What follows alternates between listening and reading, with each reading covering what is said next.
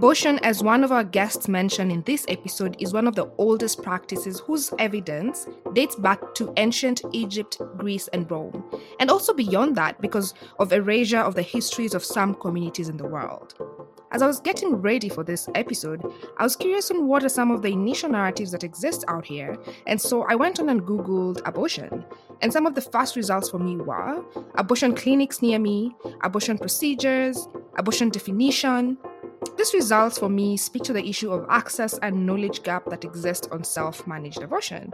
And that is why we are here on today's episode. When I expanded my search to self-managed abortion, my third result was something I found particularly relevant for today's episode, and I quote, "Self-managed abortion with pills opens up access for millions." This article by MSF, titled "A Revolution in Safe Care Abortion," goes on to note that many people prefer self-managed abortion for a range of reasons, including increased privacy and confidentiality, more autonomy and control over the process, and easier access, especially if they live far away from a facility that provides abortions. There is growing evidence that self-managed abortion with pills is as safe and effective as facility-based care.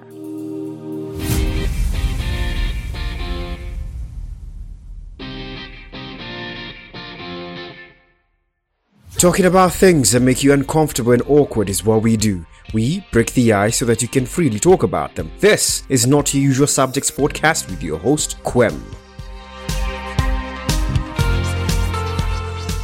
In today's episode, we are honored to have two guests who are in different ways caregivers in abortion care. We talk about some of the narratives and language around abortion that requires a shift. And most importantly, we are reminded of the need to center women and people who can get pregnant and abortion companions in all the narratives about abortion, as well as policy conversations. We also appreciate the fact that there is a knowledge gap that exists in the topic of self-managed abortion, and also affirm the idea that while abortions are complex, they can be safe and happy. In all of these complexities, we center our conversation on the fact that bodily autonomy must be upheld, and that is exactly what reproductive justice is: reverence for bodily autonomy and access to reproductive health services and information as a human rights issue.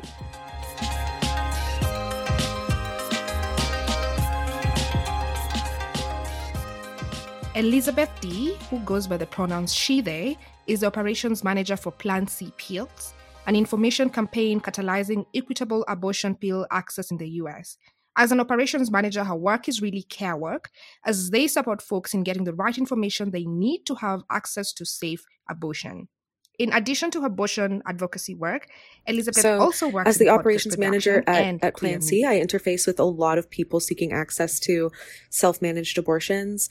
There have been some really major shifts that I've noticed during COVID-19 and accessing self-managed abortion. In April of 2020, we saw a lot more traffic on our site. We saw more interest in the telehealth model of self-managed abortion. There were all of a sudden these constraints built on the constraints that already existed. People were losing their jobs, so people were being, financially squeezed even more than they were previously. The children were not in school anymore. Travel was restricted. So there were all these things that were making, in-person access increasingly more difficult than it already was. And so this model of telehealth, being able to access medication abortion via telehealth, really became this exciting option that people seemed to be able to understand more as telehealth was kind of picking up speed at the beginning of the pandemic. Self-managed abortion in relation to reproductive justice, the two are very, very intrinsically intertwined in many ways. To me, I think abortion is one of the oldest medical procedures that we as a society have. It's been written about since the beginning of documented time. And so, these practices of bodily autonomy, these practices often of community care, have existed for millennia. And to think that, these are new practices or are driven by, societal or social trends is very inaccurate. Within where I'm located, some of the realities are that we have very intense legal restrictions, political restrictions. They're, outside of SB 8 and SB 4 in Texas, we have several other big cases that will be coming before the United States Supreme Court in the coming months, challenging Roe v. Wade and all these other various things. So there's the federal level and there's also the state level. There are so many things that I think need to change around, these issues of reproductive justice access and abortion. We need childcare for folks who are getting these procedures done and need, help. We need financial assistance for those folks as well, time off from work to recover, all these various things that I think are really a right and come with the idea of bodily autonomy. Services that we at Plan C offer and that people can access. If you go to the website at www.plancpills.org, you can find out more information on how to get access to self-managed and medication abortion. There you can find how to have a medication abortion with doctor assistance, without doctor assistance, and all sorts of other, resources, questions about legal, medical, all various sorts of things. We don't give legal or medical advice. Neither do we prescribe pills. We're really just a resource to connect folks. Yeah, my hope is just that people know that this is an option for them, that it becomes clear that abortion is something that you can take into your own hands, and that the word should be spread.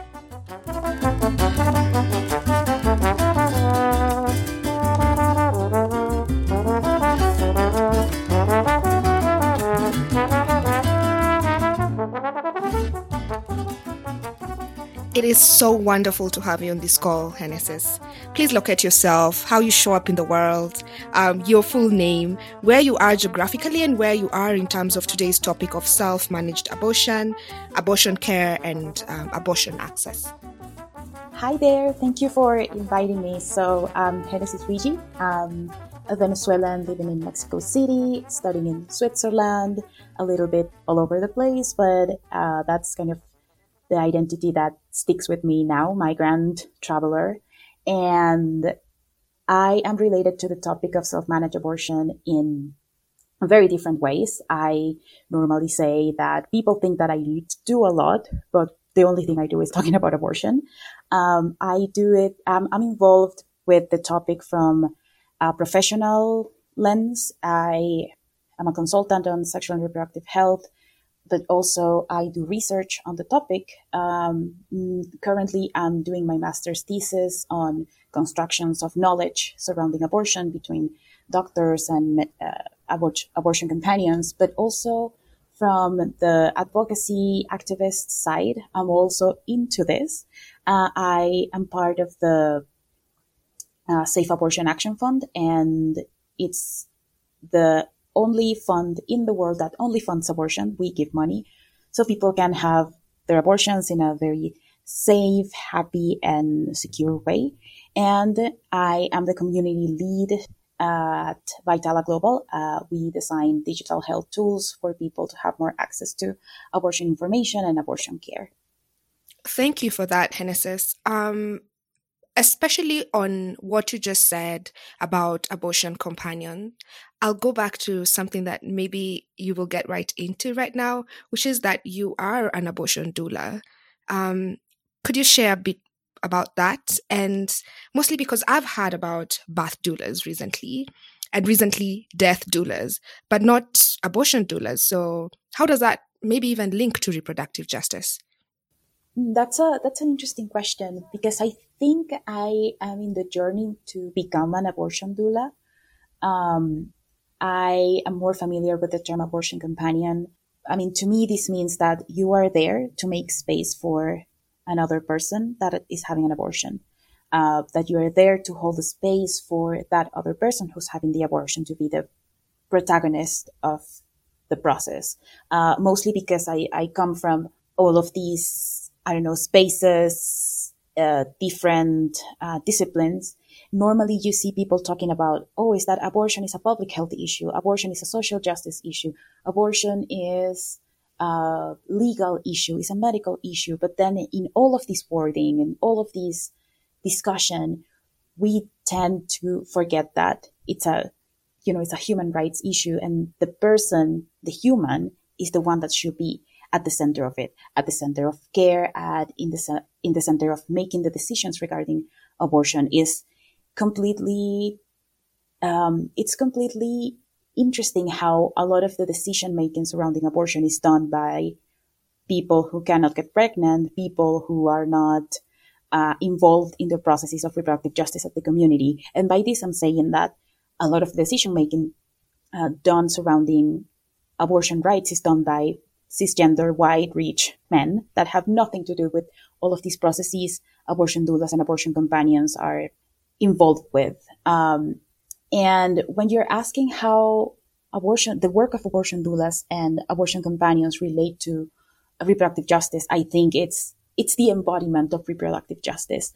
The history of abortion doulas and abortion companions is very rich, and it's very interesting to see how a collective of women in Brazil in the 80s discovered that misoprostol had this abortifacient functionality. It was not meant to be an abortifacient, but it happened to be. So they took this pharmaceutical and turned it into something else, and turned it into something that could make liberation work within the communities. And then, the word spread, and then you have pharmacists, community health providers, up to the point that now WHO recognizes the use of misoprostol for safe abortion, coming from all of these history of community organizing. But then when you think why this community organizing was needed, it was needed because there was a neglect, and that women and people who can get pregnant were completely neglected by the state. They were denied the right to choose over their bodies, and then they took these resources and convert them into something that can amplify this access. So if it's related to reproductive justice, yes, it's an embodiment of it, but it also should make us think about why this happened. It happened because of this neglect, but then at the same time, we are not being doulas and abortion companions because we want to fix the public health system. We are doulas and abortion companions because we want to transform the way abortion care is given to people. We want people to have happy abortions. That's something that I always talk with one of my friends that's also an abortion companion and abortion doula. And normally when you want people to have happy abortions, the public health indicators don't fit this logic of having a happy abortion. A happy abortion is a safe abortion, an abortion where you are accompanied. But then the public health side doesn't account for these things. Normally they will offer you an abortion that is safe, but maybe you are not feeling comfortable throughout the way. Abortion doulas and abortion companions are embedded in reproductive justice by creating a whole new and whole different care model. One that is community-based, one that puts the person in the center, and one that accounts for the injustices that we live and wants to transform it into something more meaningful that can reaffirm our place in the community. So, Genesis, you're part of the co-creators of the document that is related to a rights-based messaging around how to talk about abortion, as was documented by IPPF, that's International Planned Parenthood Federation. So, the document talks about the stories and the narratives we could tell about abortion. What are some of the rights messaging related to self-abortion that we should, could, or should, because I just made that up, that we could be sharing and amplifying? That's another interesting question. It's interesting because I think one of the first things that we need to think about messaging is that people who have abortions are the ones that should be at the center. And sometimes this doesn't happen. Normally what you see in the narratives are fetuses, embryos, babies and people trying to bring the conversation to this issue, right? Like, does the fetus has life? Does the embryo feel pain? And I think that one of the most important things in here is bring the conversation back to the people who can get pregnant and the people who can get abortions. That's one thing that we should start from, and from there start building on other narratives. For example, this narrative that abortion should be prevented. It's interesting because normally they will say abortion should be prevented. Abortion, we don't want anyone to have an abortion. However, I think this narrative hides the fact that abortion is part of the reproductive life of people. Abortions happen, and people have abortions for many billion, I guess, zillion number of reasons. There's the people that has abortions because they want to have a baby, but they economically they can't. There's people that don't want, they got pregnant and they don't want to have a kid at that moment. They don't want to continue a pregnancy at that moment. There's the people that when were victims of sexual violence and they just don't want to carry on the pregnancy. So this prevention focus will never account for all of the reasons people can have an abortion. So what we can advance as a narrative is that if you need an abortion, you need it and you deserve the best quality of care that you can have. There's this other rights narrative that I would love to see more of. It is that if you have more than one abortion, that is okay. There's a lot of talking in public health spheres where if someone has an abortion, you have to give them contraception right away. And if the person doesn't understand, if the person doesn't understand or they don't want the contraceptive method, then why are you pushing for this? So it's again going back to reproductive justice. Why are you offering contraception only to the people who are having abortions? Why contraception cannot be universal? Why can't we have universal access to contraception on the first place, instead of targeting it to groups that you think are more at risk? Also, another narrative that I would like to see more around is that abortions can be happy, and that's fine. But then there are other abortions that are not happy, and that's also fine. And in that case, what people need or what people should have available is a companion that can guide you through that process of pain. Mostly because I think we have been so eager to show that abortions are not traumatic that we are sort of forgetting that for some people, they can be traumatic. For some people, they can be a complex decision, but it doesn't mean that the process per se should be banned. What it means is that people need more companionship. People need more resources to go through it. And that maybe the sources of these being a traumatic experiences are not within the person, but in an environment that doesn't support reproductive autonomy, that doesn't support women's rights, that doesn't support reproductive justice. So those are things that I would like to see. A more positive light on abortion that recognizes that it can be a complex decision for some people. I would like to see a narrative on abortion that recognizes it as a reproductive fact that happens in life, and a focus on the people who have abortions. Thank you so much for that sharing. I also just want to amplify something that you just said, which is part of what I got around the narratives around abortion care and abortion messaging on, carrying forward pregnancy to full term over, aborting a baby and all of these things. So I just wanted to amplify that as one of the things that I have deeply rooted myself into when it comes to language around abortion, because we tend to see all of these different narratives and messaging from public health messages and all of these things. So I really appreciate that the work that you're doing is centered around shifting narratives and shifting the language to continue to center folks who are looking to have an abortion and abortion companionship, which is also something that is coming very much in today's episode.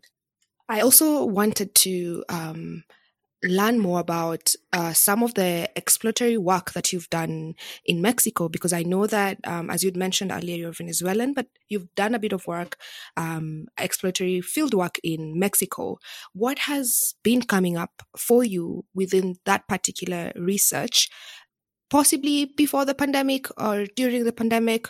And what are some of the things that you see, or what are some of the visions that are coming up in the future in terms of abortion care and self-managed abortion that you haven't already mentioned?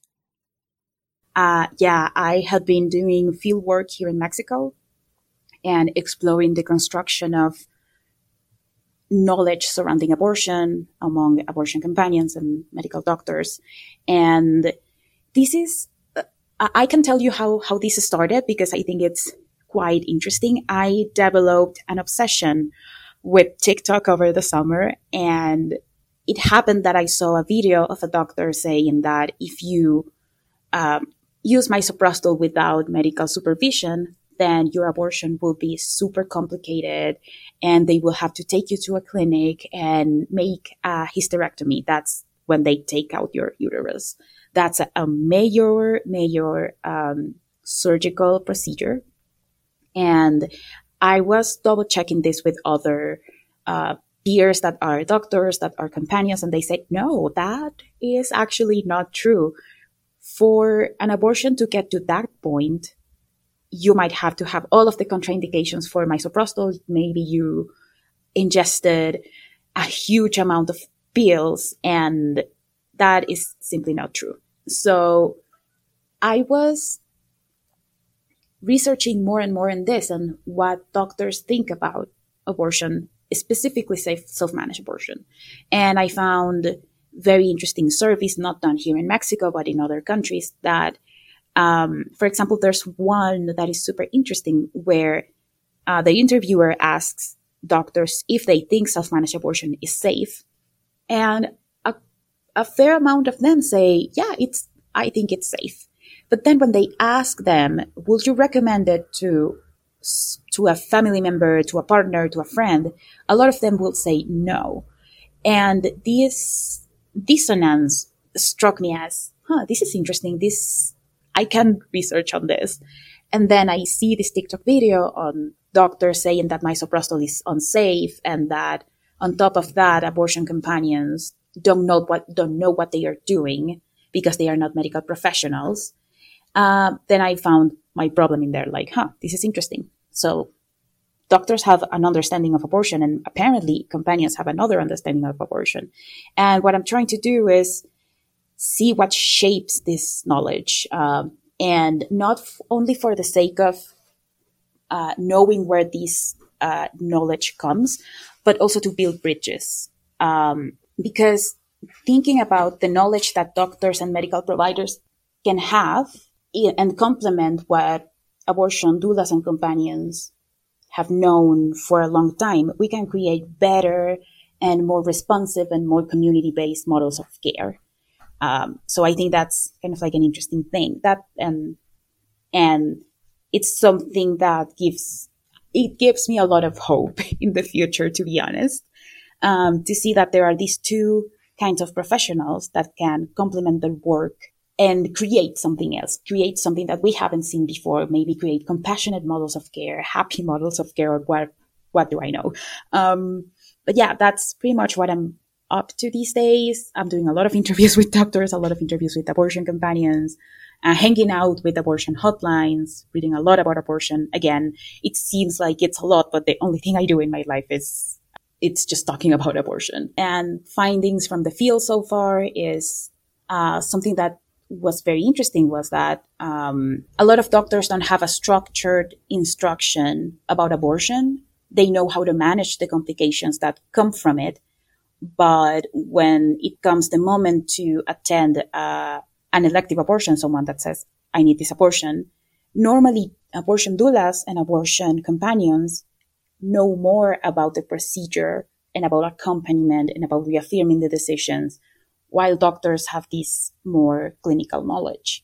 So that's a preliminary finding. That's never talked about this before. So I think you have the privilege to know that, if that's a privilege.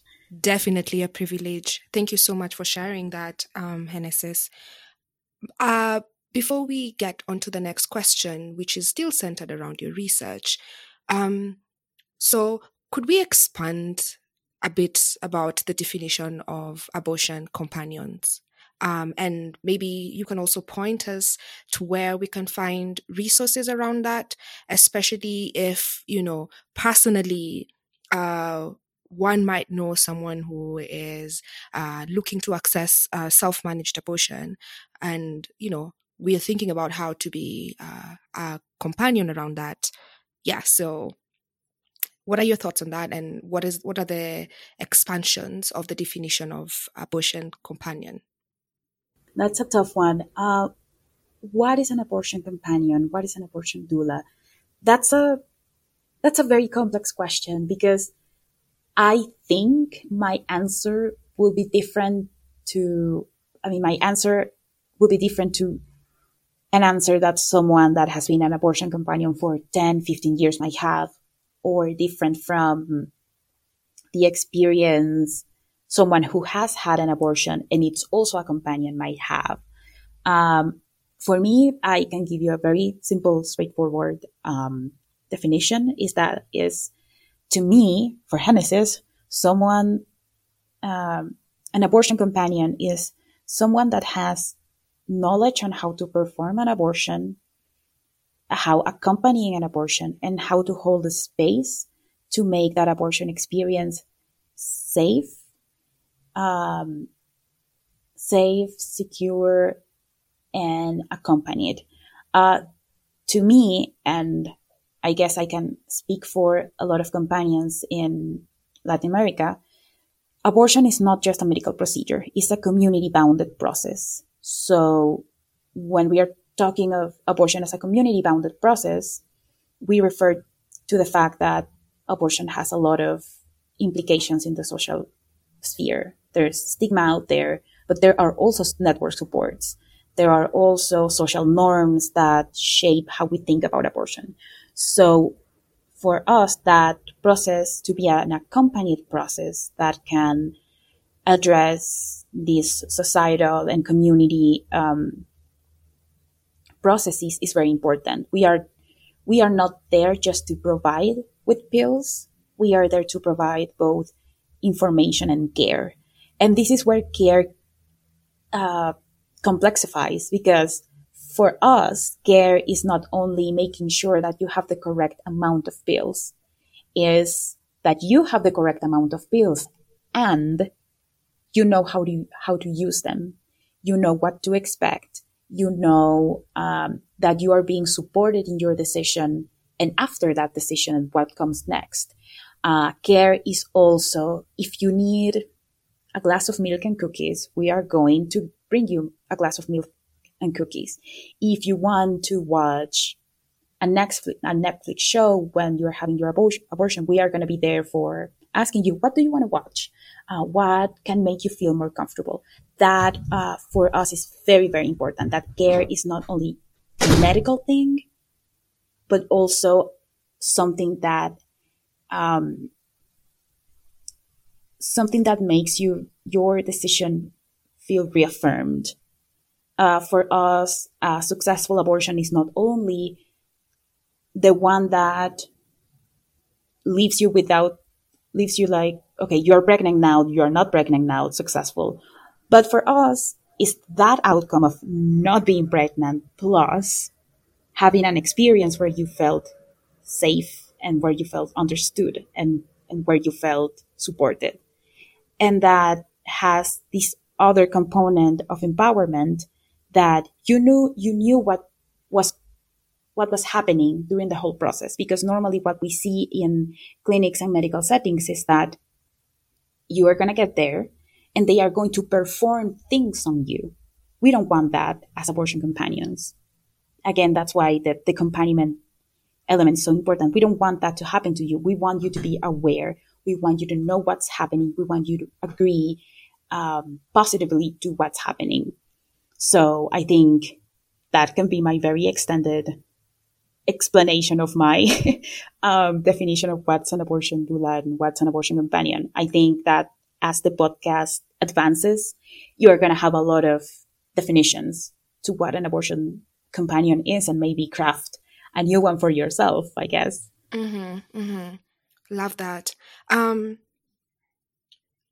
really appreciate what you shared about abortion being a community-bounded process or practice, and how, accessing abortion can sometimes, has in many times felt separate as this medical process that someone needs to go and get done. But I do like that we are embedding this journey, or, this particular process of accessing abortion as a holistic process, a process that is centered in care. You talked about part of being an abortion companion is being able to hold the space, and there are different ways of being able to do that. And that is guided by the person who is getting the abortion. I do appreciate your sharing around that. Around the research that you have done, Genesis, what are some of the shifts that have been happening around access to abortion, self-managed abortion? Because, you mentioned that part of your research has you listening into or being part of helpline calls and all of that. And you also, where you also sit within a fund that also offers care by providing and giving access to financial resources to go and get abortion, basically abortion access. So what are some of the shifts that you've seen happening during this particular period? And tying that to the decriminalization of abortion, I think between a particular state in Mexico called Coahuila. Please forgive my pronunciation, but I'm so glad that you're with us here to help us with that. But I wonder what's been coming up in terms of the shifts, and what future can we vision in terms of abortion care, and what the ruling means, and what the ruling can mean for Mexico, and also just globally. What can we derive from that? Starting from shifts from the pandemic and COVID-19. I think the most interesting shift is that people are talking more about self-managed abortion. There's more coverage in the press related to self-managed abortion. Most recently, I've seen a lot of coverage in the UK where they had this rule, and I guess someone that's from the UK can talk to you way better than I can. They had this ruling that allowed for telemedicine for abortion care. And now they want to, now that the quote unquote pandemic is kind of over, they want to retract these allowances or permits they gave for telemedicine abortion. And people were like, well, this worked during the pandemic and we know abortions are safe. Why are you trying to get that back when we know that it works? So that's something that I have seen. People are talking more about self-managed abortion, models of telemedicine, models of digital health, and how it can help users and people to manage their own abortions. I think this shift to talk more about digital health and how it can help is very, very, very important. And this shift, I have seen it also in the region in Latin America, where platforms that provide pills by mail or counseling through digital platforms have been more on the spotlight. like, for example, the folks from Safe to Choose, Women on Web, Women Help Women, like these very big organizations that do very, very important work. I have seen it, to take the case of Venezuela. The project where I'm currently working is geared towards facilitating digital health tools so people can have more access to abortion information. And the project has been received with very good and positive feedback from the people that I think in other moments people will think like, oh no, I can just go to the clinic and have an abortion, or I can just talk to a doctor. But in this moment where access to clinical facilities, hospitals was difficult, maybe it was an opportunity for telemedicine models or accompaniment models to have an opportunity to shine. Also, talking about the more legal side of things from what happened here in Mexico, I think it was a court ruling that it's historical. It's so important. And it happened in a day where you just, you brew your coffee in the morning, you have your breakfast, and you're like, oh, so the Supreme Court said that now you cannot criminalize abortion in any way. So this means that each state that criminalizes abortion in Mexico has to change their local constitution to not criminalize abortion. It's a very, very important decision, but it's only a stepping stone in a longer road to legitimize abortion as a fact from reproductive life. I'm very aware, and I admire the work that advocates and people on the ground, activists, do for these rulings to be possible. However, as abortion companions, people who can get pregnant, and as activists, we should not settle just for court rulings this way.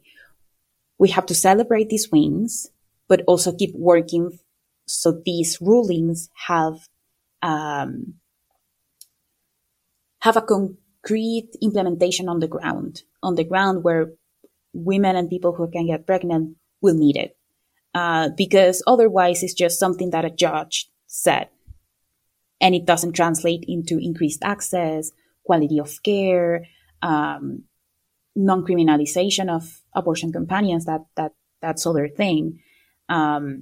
So I guess, yes, it's important and it's historical. And that day I danced my way around the house, but we have to be consistent in that if we want abortion to be legitimized as something that happens in the reproductive life and something that is not such a big deal after all, we have to do the work of working on the ground to make these court rulings a concrete reality, that we have protocols for high quality abortion care, that abortion medication can be affordable to people, and there's a huge and enormous community work that we have to do to shift social norms surrounding abortion. So for the region, also this means that Mexico is a really big country. It's a country that has a lot of influence in the region as Argentina last year with the criminalization of abortion. I think it sets a precedent for other countries to think it's not impossible. It's not impossible to have these court rulings or these legal instruments that allow people to have safer abortion experiences, or that avoid people getting criminalized for things that shouldn't be a crime in the first place. So, yeah, I think that for the region, here in Latin America, the religion is mostly Catholic. Mexico is a very, very Catholic country. And if Mexico can decriminalize abortion being this Catholic, then there's no excuse for other countries to do so. Mm-hmm, definitely. And I also just want to take this moment to honor the work of the activists and the different partners who, put in their energy, their work, their life into getting Mexico and the world to be part and to witness that ruling that happened, and we are continuously energized by what was able, what came to be in terms of the ruling, the decriminalization of abortion. We are energized by that. And yes, the work does continue in terms of looking at having those, that particular ruling, as you've said, Hennessy's, running deep into the different ways in which communities are able to shift and organize around, the access of abortion and abortion care. And as we wrap up our conversation today, and I do not know about you, our dear listeners, but I just feel very much enlightened in terms of what I have come to learn around what abortion care and access to abortion can look like, could look like, should look like, and what are some of the different things that are happening within the landscape that Hennessy's is part of. So Hennessy's, is there anything that I haven't asked you that you'd like to share with us today? And also, if you have any links or resources that you'd like to point our listeners towards, we can also just ensure that we have that as a link in the show notes of this particular episode. I think that's something that I want people to think about and see how it sits with them, is that we have to change the narrative of abortion of being something that it's hidden, that it's medical, that it happens in a private practice between you and one medical provider. Take abortion from that little corner and take it out to the communities. Because when we shed light on abortion, we see that it's not suffering, that it's not trauma, that it's not something that's hidden and that you only share with a handful of people. When we shed light on it and we understand it as a community-bounded process, then you start to see the work of, as you said, activists fighting for the recognition of women and people who can get pregnant rights. You see the abortion companions that mostly do their work in silence because they can get criminalized. You can see the work of abortion doulas that also, a lot of them are birth doulas. And then you break this myth that people who care about abortions don't want anyone to get pregnant. It's like, no, actually there are birth doulas, full spectrum doulas that can help you with throughout your pregnancy, if you want it, throughout the childbirth, and they can also help you with your abortion. Like, that happens when you take abortion from the little corner and put it on the spotlight as a community-bounded process. You start seeing people related to it. You start seeing, for example, solitary doctors that provide safe care, even though they could be criminalized. You start seeing researchers. You start seeing the friend that brings you your favorite meal during your abortion. You start seeing all of these networks of people. And suddenly, then abortion doesn't look like a very traumatic and horrible experience. Then it's just an experience that can be positive, that can be sad for people that want to keep the pregnancy, but they can't for any reason. Then you start seeing the nuances. You start seeing that not everything is black and white. So that's something that I would like to, people to think about. Thank you so much, Hennessy's, for honoring our invitation to be with us today and for sharing your work, your life, and yourself with us today. And it was such a pleasure to have you.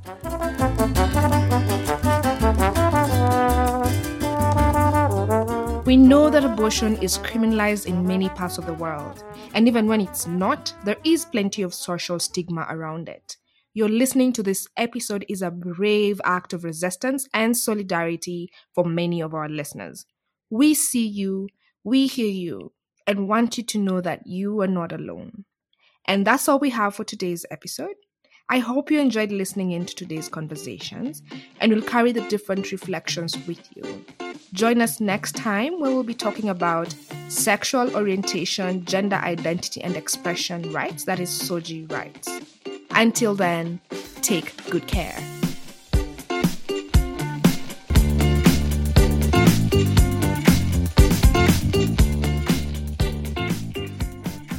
The support of Not Your Usual Subjects podcast comes from staff and volunteers at Stories to Action who are conjuring alongside young people situated across borders all around the world. Together, we envision a world where every young person's voice is heard on their sexual health and reproductive rights, even in times of public health emergencies like COVID-19.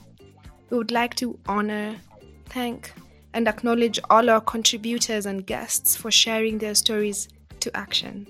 ShareNet International Netherlands, who we are so deeply grateful for funding and resourcing this podcast, reminds us of the role that philanthropy in working with youth in their diversity should and can play in raising collective consciousness.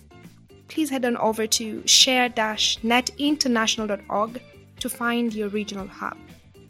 Please commune with us on social media to find out about our next episode and share your feedback, thoughts, and reflections with us. This is on Facebook, Twitter, Instagram, LinkedIn at Stories to Action. Links are available on the show notes at the podcasting platform of your choice that you listen to us from. Please share this episode with someone or someone's you know should have a listen. Goodbye.